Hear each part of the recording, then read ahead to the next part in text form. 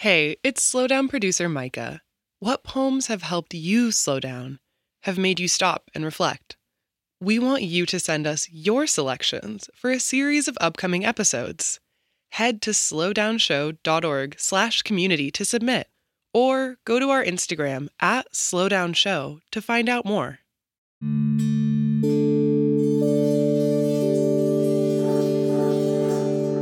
I'm Ada Limon, and this is The Slowdown.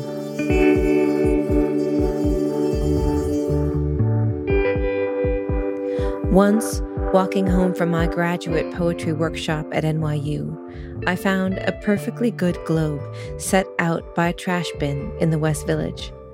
I wanted to take it home to my apartment on 21st Street, but in order to do so, I'd have to carry the globe. It was fine at first, and then my arms began to get sore. I thought about putting it down, but then where would I put this miniature world I had already grown so attached to? When I reached Union Square, my arms started to truly ache from trying to carry this large globe in this one particular position, which is really the only position in which you can carry a globe. As I was about to give up, a man on a park bench suddenly started singing, "She's got the whole world in her hands. She's got the whole world in her hands." And I started to laugh, and it gave me just enough encouragement to carry the globe all the way home. I don't know why this moment comes back to me so often. Maybe it's because the metaphor of it is so obvious. The world is really hard to carry. It hurts and it aches, and I keep wanting to drop it, to let go of its burdens. And isn't that what we feel so often?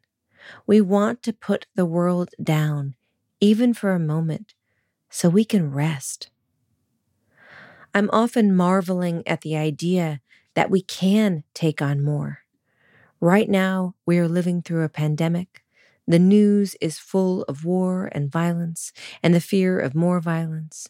And still, we must get up and remember that being alive is a good thing. I am amazed at our capacity for this kind of carrying. But people have done this forever, haven't they? I've read the telegrams between my grandmother and grandfather during World War II. They break me. They were only 18 and everything was so dire, so serious, so life or death. He sends news from a hospital in Italy after the Battle of Anzio. She sends her love from Redlands, California, and wishes for his recovery. And in between, months pass, and there is nothing but silence. As a child, I thought it must have been impossible to live like that. But here we are, once again, living in that overused phrase, unprecedented times.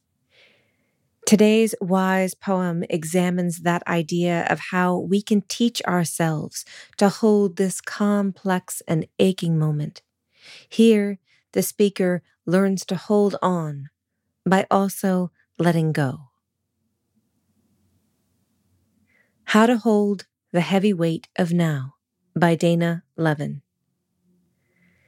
She said, "You just made this gesture with your body," and opened her arms as if she could barely fit them around an enormous ball. "Make that shape again," she said, and so I did. "Now let it change," she said, and I did. Slowly closing the space between my arms, fingertips converging until they touched. I watched my hands turn together, align pinky side to pinky side. I watched my palms open, pushing gently forward, leading my body forward. I watched them let a bird go. I watched my hands make an offering.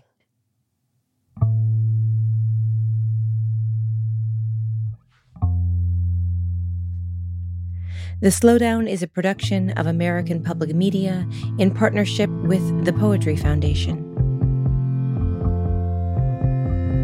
To get a poem delivered to you daily, go to slowdownshow.org and sign up for our newsletter. And find us on Instagram and Twitter at Slow Down Show.